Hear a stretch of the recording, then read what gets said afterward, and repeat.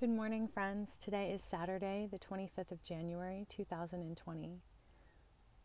We've got a lot of ground to cover today. I hope that you're happy and excited about that like I am. If not, sorry.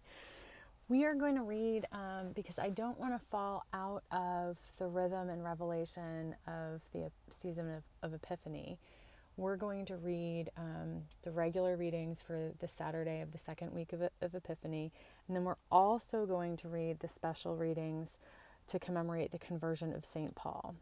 So we're kind of doubling up today, so saddle up and giddy up. Our readings are Psalms 30 and 32, Genesis 12, 9 through 13, 1, and Hebrews 7, 18 through 28. Those are the readings for Epiphany. The readings for the conversion of St. Paul are Psalm 19, Isaiah 45, 18 through 25, and Philippians 3, 4b through 11.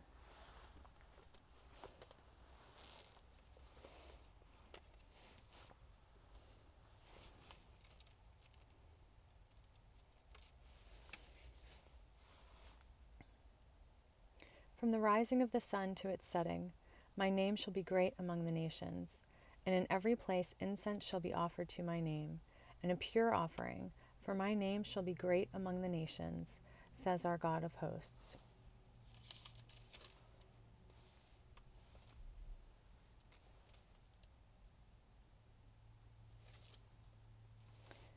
Let us confess our sins against God and our neighbor. Most merciful God, we confess that we have sinned against you in thought, word, and deed, by what we have done and by what we have left undone. We have not loved you with our whole heart. We have not loved our neighbors as ourselves. We are truly sorry and we humbly repent. For the sake of your Son, Jesus Christ, have mercy on us and forgive us, that we may delight in your will and walk in your ways, to the glory of your name. Amen. Almighty God, have mercy on us, forgive us all our sins through the grace of Jesus Christ. Strengthen us in all goodness, and by the power of the Holy Spirit, keep us in eternal life. Amen. O God, let our mouth proclaim your praise, and your glory all the day long. Praise to the Holy and Undivided Trinity, as it was in the beginning, is now, and will be forever. Amen. God has shown forth her glory. Come, let us adore them. Be joyful in God, all you lands. Serve God with gladness and come before their presence with a song. Know this, she herself is God. She herself has made us and we are hers. We are her people and the sheep of her pasture. Enter her gates with thanksgiving. Go into her courts with praise. Give thanks to her and call upon her name. For God is good, her mercy is everlasting, and her faithfulness endures from age to age. God has shown forth her glory. Come, let us adore her.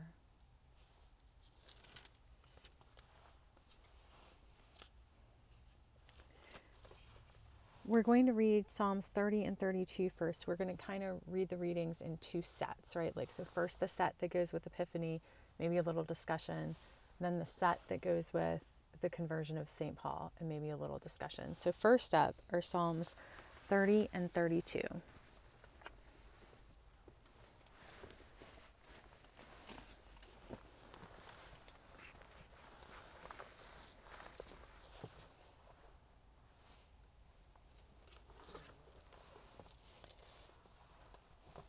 I will extol you, O God, for you have drawn me up, and did not let my foes rejoice over me.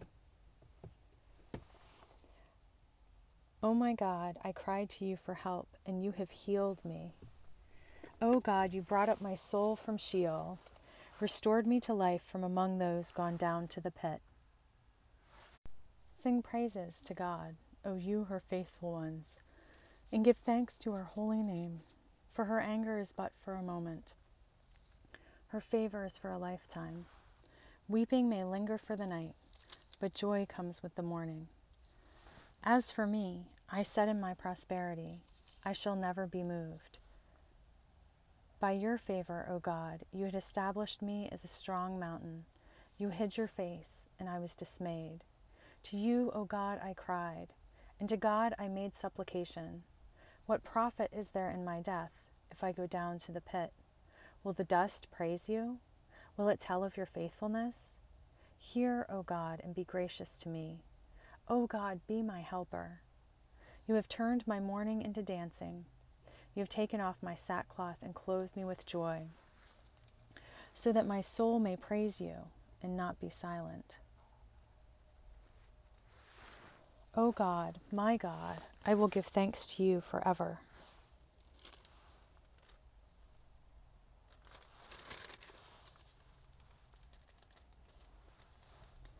Psalm 32. Happy are those whose transgression is forgiven, whose sin is covered. Happy are those to whom God imputes no iniquity, and in whose spirit there is no deceit. While I kept silence, my body wasted away through my groaning all day long. For day and night your hand was heavy upon me. My strength was dried up as by the heat of summer. Then I acknowledged my sin to you, and I did not hide my iniquity. I said, I will confess my transgressions to God, and you forgave the guilt of my sin. Therefore, let all who are faithful offer prayer to you. At a time of distress, the rush of mighty waters shall not reach them. You are a hiding place for me. You preserve me from trouble. You surround me with glad cries of deliverance. I will instruct you and teach you in the way you should go. I will counsel you with my eye upon you.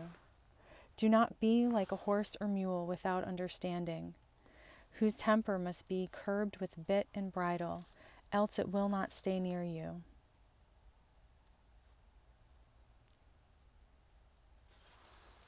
Many are the torments of the wicked, but steadfast love surrounds those who trust in God.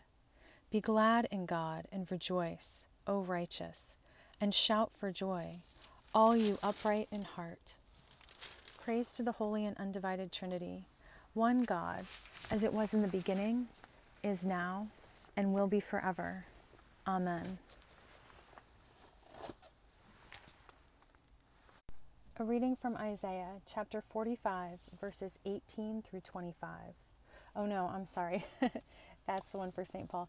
We're reading from Genesis chapter 12, verse 9 through chapter 13, verse 1.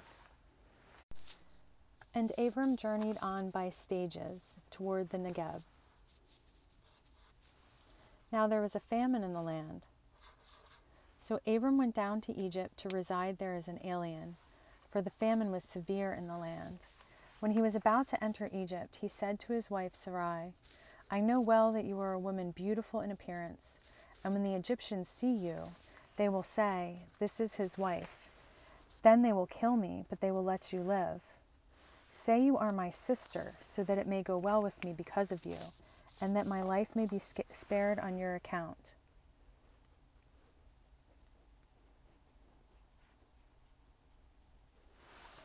When Abram entered Egypt, the Egyptians saw that the woman was very beautiful. When the officials of Pharaoh saw her, they praised her to Pharaoh, and the woman was taken into Pharaoh's house. And for her sake he dealt well with Abram. And he had sheep, oxen, male donkeys, male and female slaves, female donkeys, and camels. But God afflicted Pharaoh and his house with great plagues because of Sarai, Abram's wife. So Pharaoh called Abram and said, What is this that you have done to me? Why did you not tell me that she was your wife? Why did you say, she is my sister, so that I took her for my wife? Now then, here's your wife. Take her and be gone. And Pharaoh gave his men orders concerning him, and they set him on the way, with his wife and all that he had. So Abram went up from Egypt, he and his wife and all that he had, and Lot with him, into the Negeb.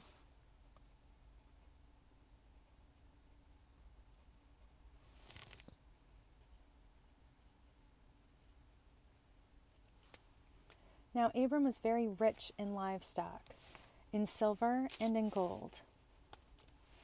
He journeyed on by stages from the Negeb as far as Bethel, to the place where his tent had been at the beginning, between Bethel and Ai, to the place where he had made an altar at the first.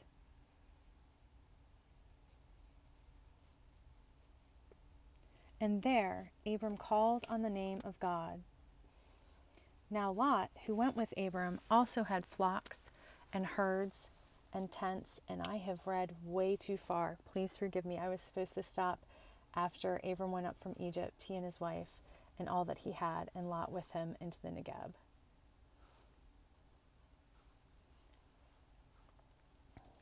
Please forgive me for stealing some thunder from tomorrow. Hear what the Spirit is saying to God's people. Thanks be to God.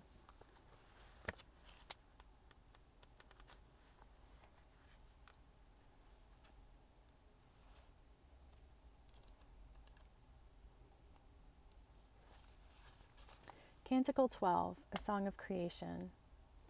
Glorify God, all you works of God. Sing praise and give honor forever. In the high vault of heaven, glorify God. Sing praise and give honor forever.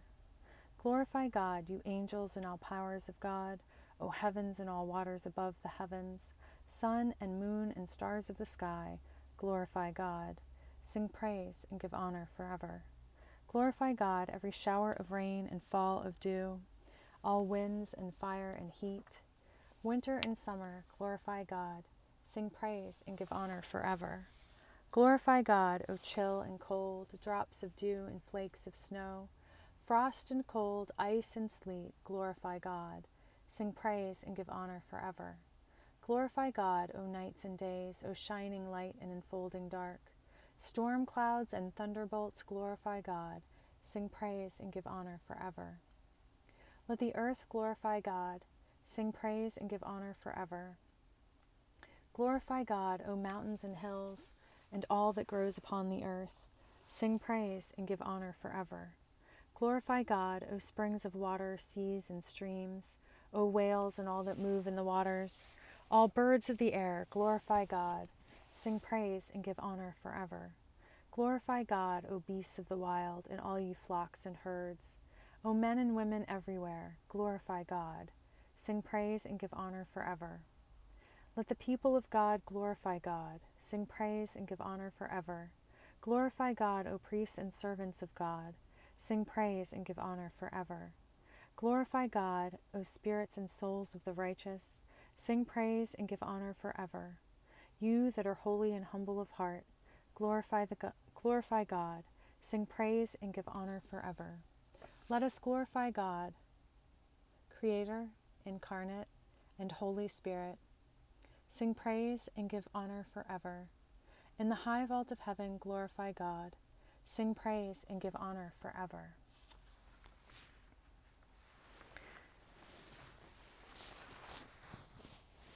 Praise to the Holy and Undivided Trinity, one God, as it was in the beginning, is now, and will be forever. Amen. A reading from Hebrews, chapter 7, verses 18 through 28.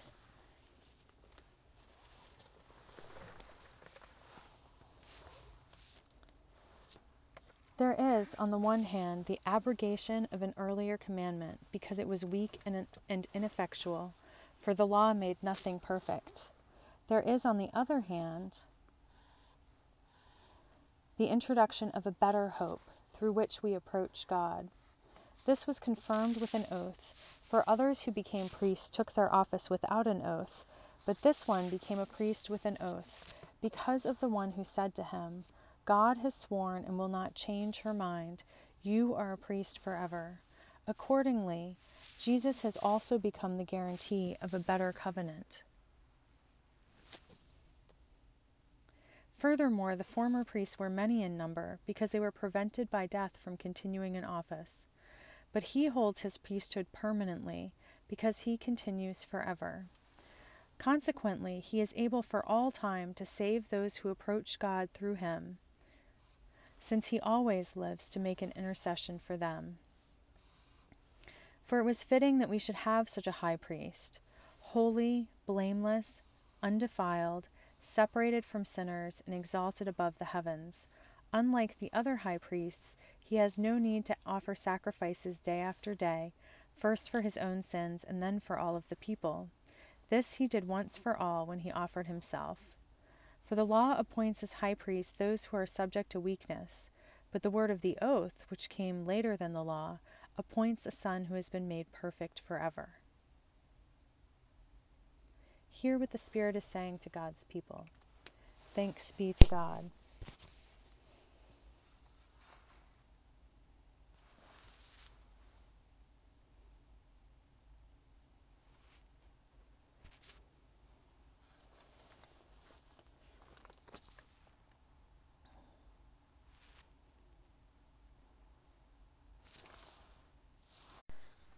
Canticle D, a song of the wilderness. The wilderness and the dry land shall be glad. The desert shall rejoice and blossom. It shall blossom abundantly, and rejoice with joy and singing. They shall see the glory of God, the majesty of our God. Strengthen the weary hands, and make firm the feeble knees. Say to the anxious, be strong, do not fear. Here is your God, coming with judgment to save you.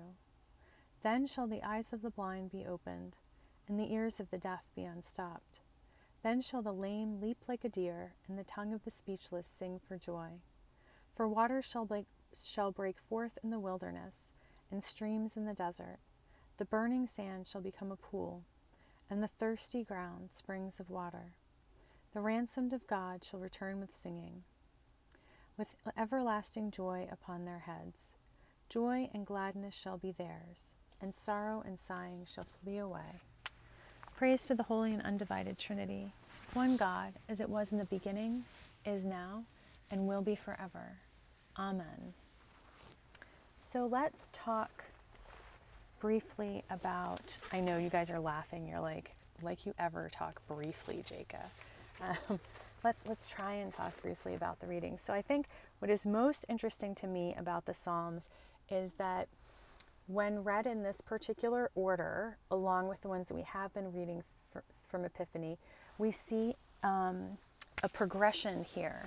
We move from psalmist crying out for rescue to the psalmist asking for and giving thanks for receiving healing and restoration, and then to the psalmist asking for and giving thanks for receiving learning and wisdom.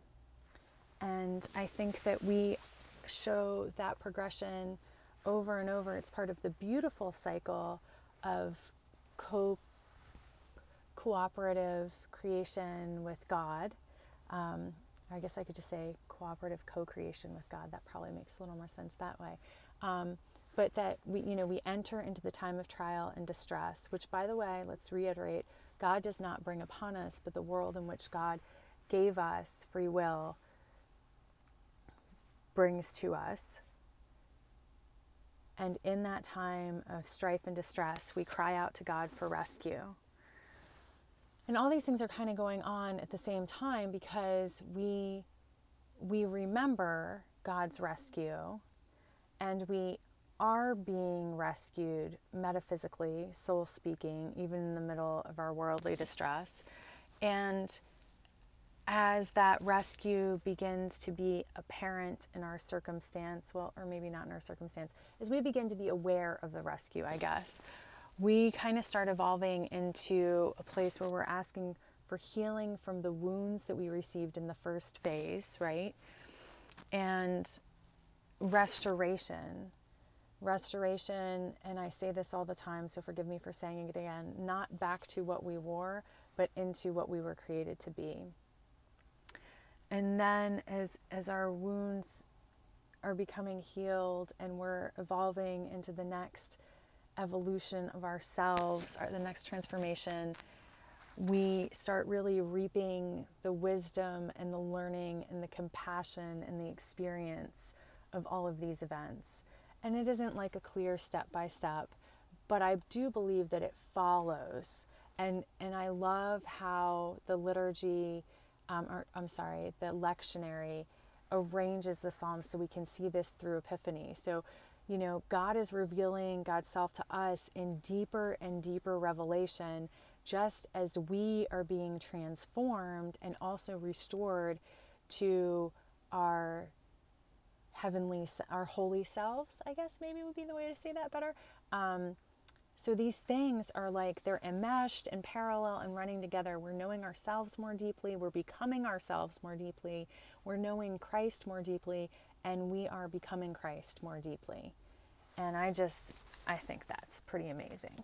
So I think that's what I'm going to say about the Psalms today. I'm not going to go through them line by line, but of course, I recommend you do.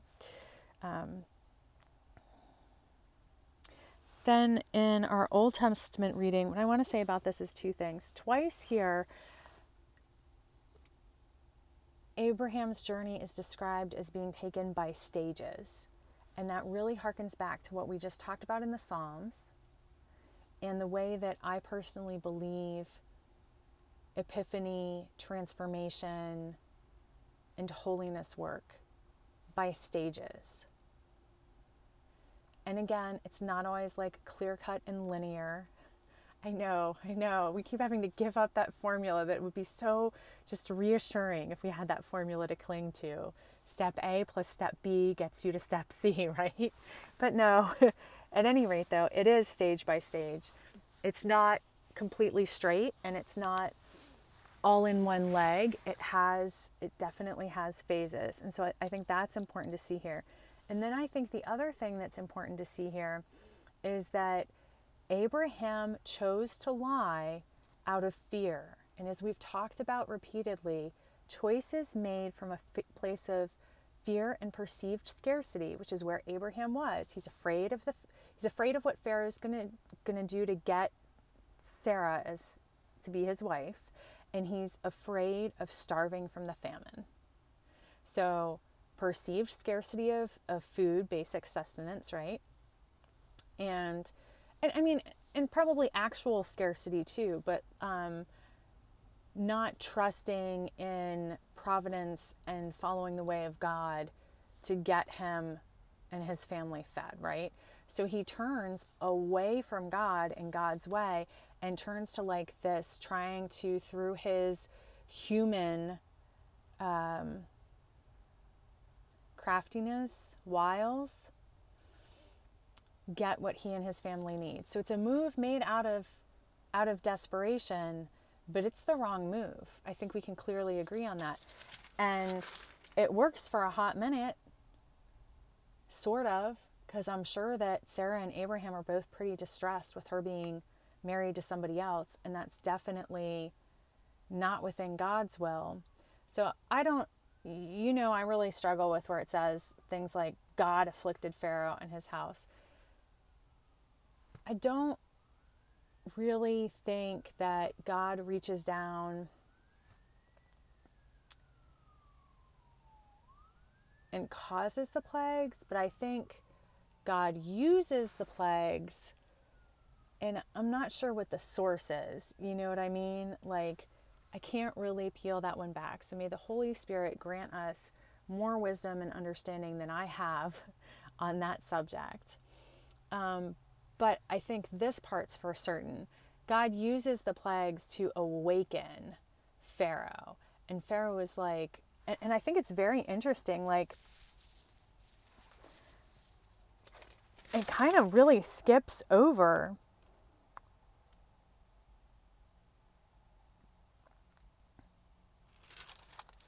how Pharaoh connects the plagues to his having married Sarah, how he figures out that Sarah is Abraham's wife. Like, it just kind of glosses over that part. But suffice it to say, it is clear that God uses the plagues to awaken Pharaoh to his sin. And Pharaoh's response is to cut off the sin. And then I think it's very interesting that Pharaoh doesn't like execute Abraham for lying to him. He even lets Abraham go with all that stuff he gave him, all the wealth of, unfortunately, slaves and livestock and all of this wealth. So I think this is very interesting that Pharaoh shows no vindictiveness here. And And perhaps that speaks to how Pharaoh might have shown generosity. I mean, if Pharaoh is not reprising against Abraham for lying to him, or maybe reprising is the wrong word, if Pharaoh is not reacting against Abraham for lying to him, then maybe he wouldn't have taken gruesome means to make Sarah his wife. We don't really know what the other choice would have been, but I think the hint here is that there was some generosity in Pharaoh and a desire to do the right thing. Because he didn't, when he found out that Abraham and Sarah were married, he didn't choose ugly, unlawful, and sinful means to make it right. He could have said, kind of like David did, oh my goodness, well, I've got to just get rid of Abraham because then Sarah will be a widow instead of married and everything will be okay. Instead, he reunited, restored the couple, and sent them and their family on their way. Our New Testament reading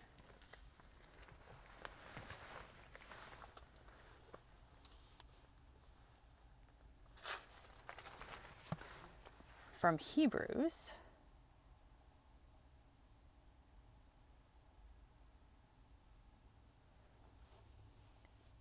continues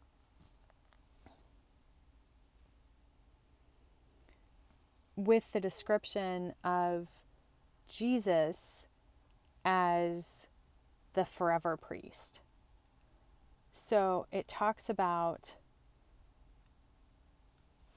the law not making anything perfect. And remember from our commentary in the last section we read, perfection here, I'm quoting, perfection here refers specifically to the complete and decisive cleansing of the conscience of the worshiper and the fitting of him or her to enter into the full and real presence of God. So it says the law didn't do this. The law was not able to achieve the complete and decisive cleansing of the conscience of the worshiper. The law wasn't able to make the worshiper holy, to enter into the presence of God. But Jesus does. Jesus is the introduction of the better hope through which we approach God. As we talked about yesterday, Jesus clears the way. Jesus makes us holy.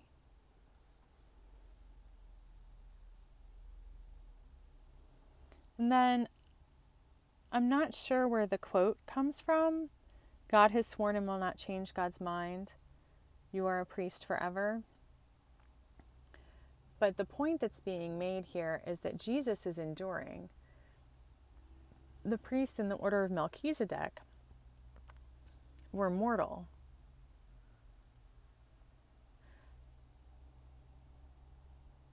But Jesus lives forever. And so the holiness that is found through Jesus, the life that is found through Jesus, is also forever. And Jesus is different than the other priests in a very important and special way. He has no need to atone for himself and atone for others. He is quite simply the revelation of God and the conduit of God's salvation. He really is the Word incarnate who came and dwelt among us and who prepared the way.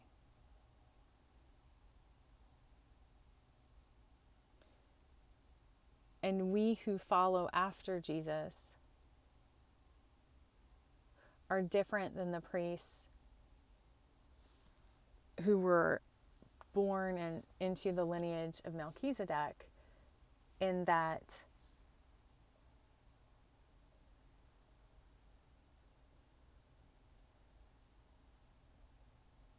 I'm sorry, I keep saying Melchizedek, but it's Levi, it's the descendants of Levi that was the inherited priesthood. So please forgive me, just in your mind, go back and insert Levi instead of Melchizedek. But what I'm trying to say here is that it is a different inheritance. and it's an inheritance of holiness that doesn't come through blood and doesn't come through works, but comes through faith. And I believe that just as the Holy Spirit supplants whatever we need in this world that we're missing, whatever we need that we appear to be missing in this world, not that the Holy Spirit supplies in this world.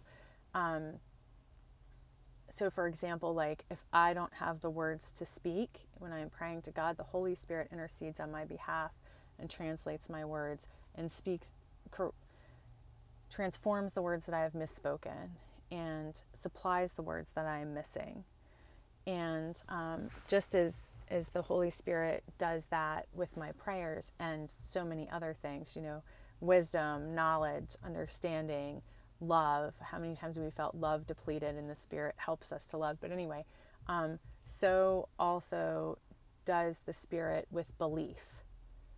Because there are times when I believe but help my unbelief, right? And the Holy Spirit steps in and provides that too. So we're inclined sometimes to put this qualification on it. Like all you need is faith, but you really have to believe. Like you can't be holding anything back. You can't have any doubt. It has to be like pure belief. That's just like putting more law on ourselves. It's describing it differently, but it's the same kind of thing. It's conditional. No, you come to God with whatever you have, and God makes it enough. Praise God and amen. Okay, so now we are going to do the special readings for the conversion of St. Paul.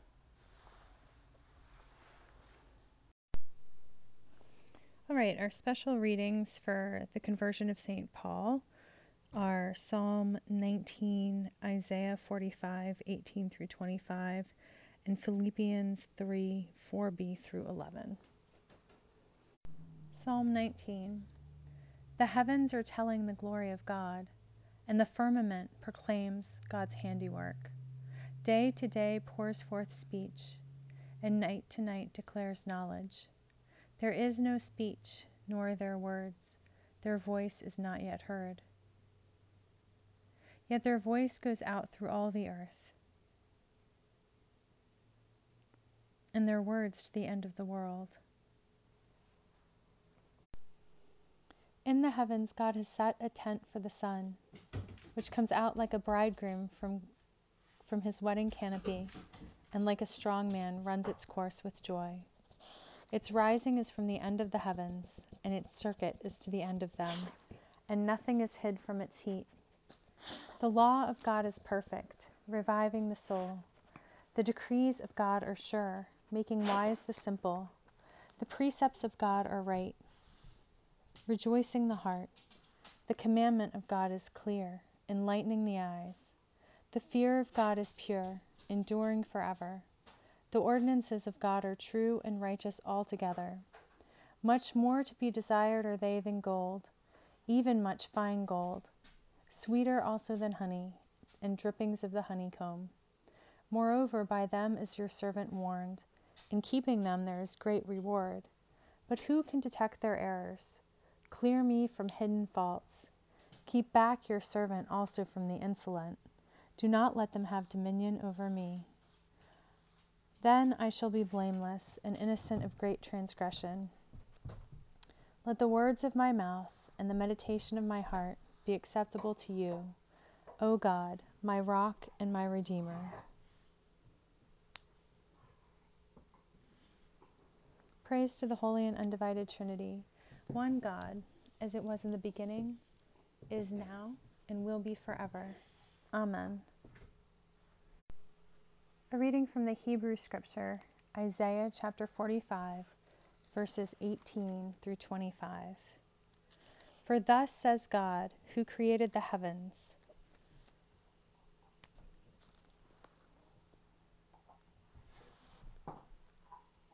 She is God, who formed the earth and made it.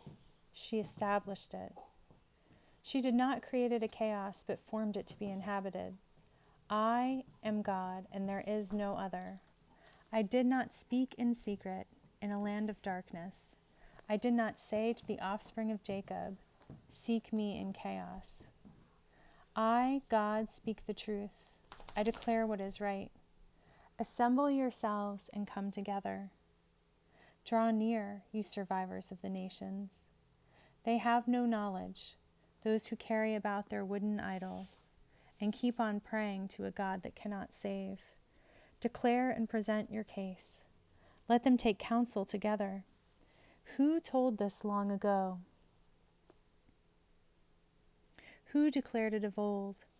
Was it not I, God? There is no other God besides me, a righteous God and a Savior. There is no one besides me. Turn to me and be saved, all the ends of the earth. For I am God and there is no other. By myself I have sworn. From my mouth has gone forth in righteousness a word that shall not return. To me every knee shall bow, every tongue shall swear. Only in God it shall be said of me, are righteousness and strength.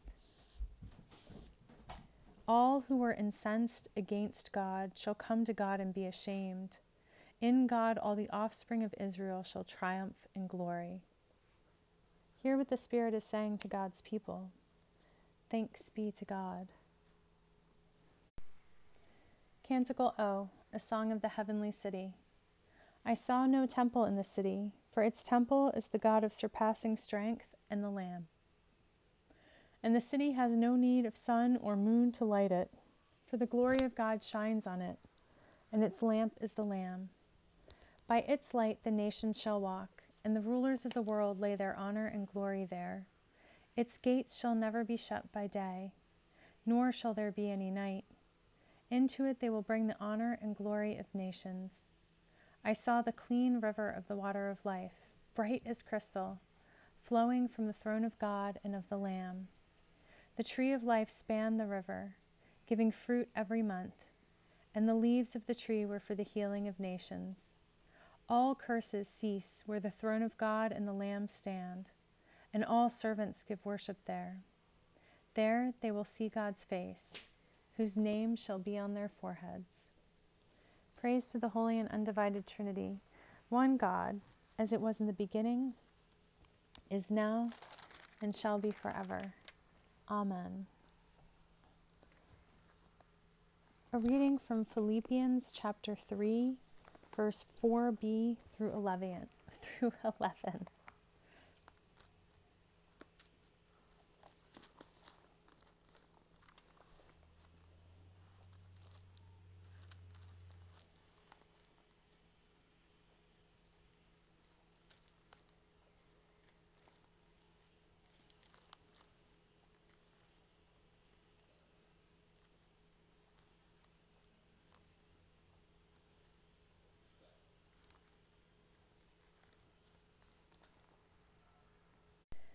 If anyone else has reason to be confident in the flesh, I have more.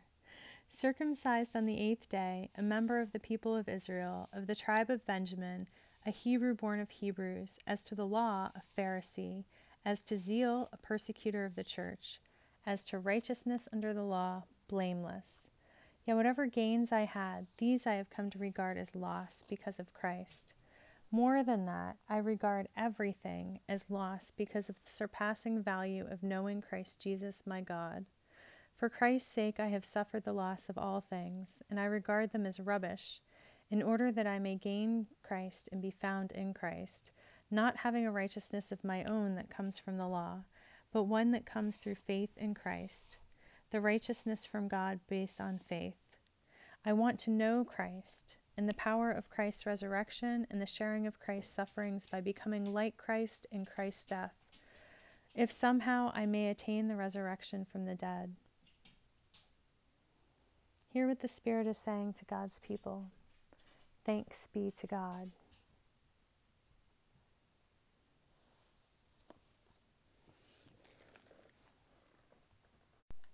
Let's affirm our faith together with the Apostles' Creed. I believe in God Almighty, creator of heaven and earth. I believe in Jesus Christ, God's only Son, who was conceived by the power of the Holy Spirit and born of the Virgin Mary, who suffered under Pontius Pilate, was crucified, died, and was buried, who descended to the dead, who on the third day rose again, who ascended into heaven, who is seated at the right hand of our Creator in heaven, who will come again to judge the living and the dead. I believe in the Holy Spirit, the Holy Catholic Church, the communion of saints, the forgiveness of sins, the resurrection of the body, and the life everlasting. Amen. God be with you, and also with you. Let us pray. Our Creator in heaven, hallowed be your name. Your kingdom come, your will be done, on earth as in heaven. Give us today our daily bread. Forgive us our sins as we forgive those who sin against us. Save us from the time of trial, and deliver us from evil. For thine is the kingdom, and the power, and the glory, forever and ever. Amen. Show us your mercy, O God, and grant us your salvation. Clothe your ministers with righteousness. Let your people sing with joy. Give peace, O God, in all the world, for only in you can we live in safety. God, keep this nation under your care, and guide us in the way of justice and truth. Let your way be known upon earth, your saving health among all nations. Let not the needy, O God, be forgotten, nor the hope of the poor be taken away. Create in us clean hearts, O God, and sustain us with your Holy Spirit.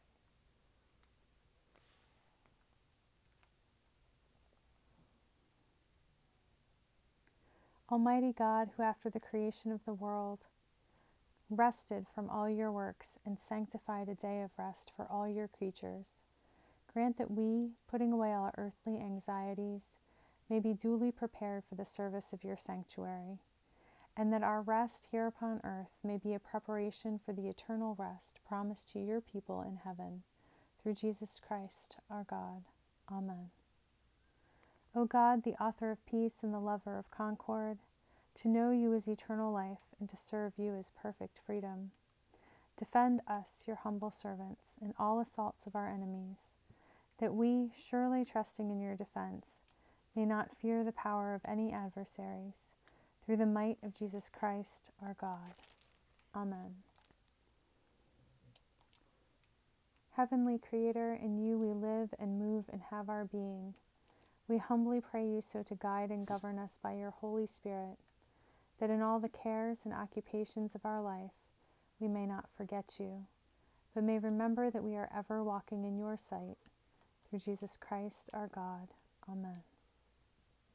Almighty and everlasting God, by whose Spirit the whole body of your faithful people is governed and sanctified, receive our supplications and prayers which we offer before you for all members of your holy church, that in their vocation and ministry they may truly and devoutly serve you,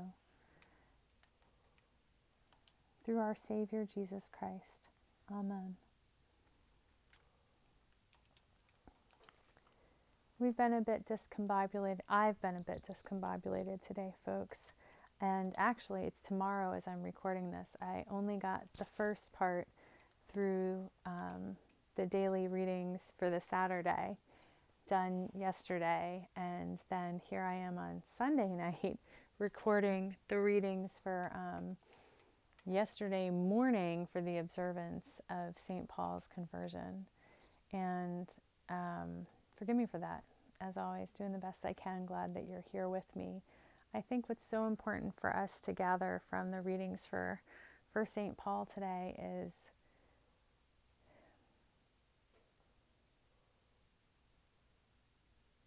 really the same thread connected through what we've been reading for Epiphany, that God reveals God's self to all of us, that it's not a knowledge that's reserved for any in particular. And Paul would have been counted both most and least likely, right? Because Paul was among the Pharisees and the, I guess what we would call today like the enfranchised, right? He had power and authority and lineage, and so thus was seen to be a wise and knowledgeable person. I think we can make that assumption. So on that hand, if there was new knowledge to be had, one would assume, or perhaps, that he had it or would be granted it. But at the same time, it wasn't like open-mindedness was really a thing, right? And the wisdom and knowledge and revelation of Christ so rocked the very foundations of the world that Paul's whole community and faith lineage and heritage and all that stuff was built on, that really he would have been one of the least likely, right? Completely opposite side of things. And yet here Paul is, not just having been awakened, and in such a drastic way too, the story of Paul being struck blind and then reawakened, so to speak. So in this very drastic way, and then becomes one of the great teachers of Christ's way. And he, in our reading here from Philippians, puts it quite clearly that it's not through any of these things that granted him power and authority in place in his previous life, but it is through Christ and Christ alone that he has any hope of eternal life, of resurrection. And I think that we can glean from this that it really doesn't matter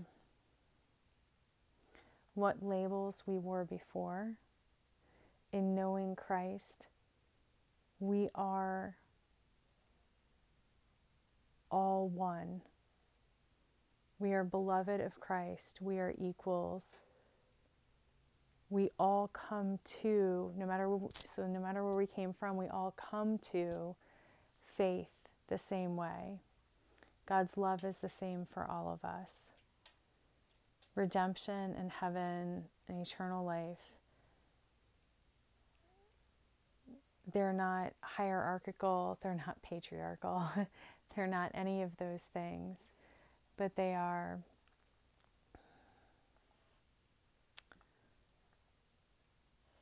searching for a word here, folks, please forgive me. More than egalitarian, but I think boundless is probably a great word.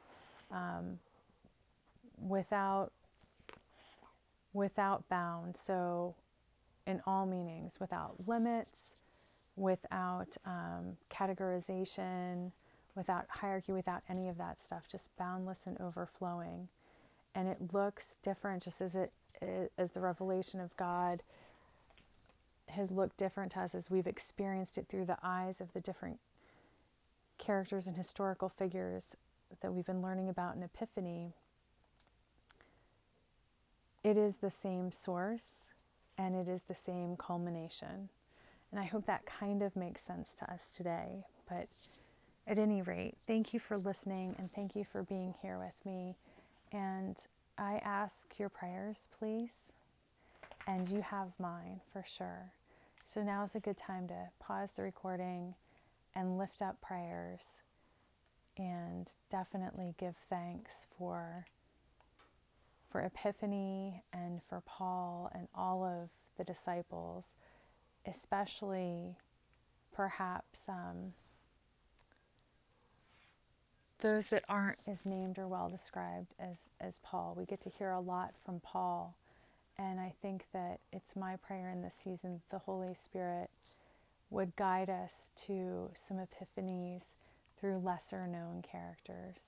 And as always, may the Holy Spirit themselves be the ultimate guide for us as we read the Word and as we discuss together and as we pray. Amen.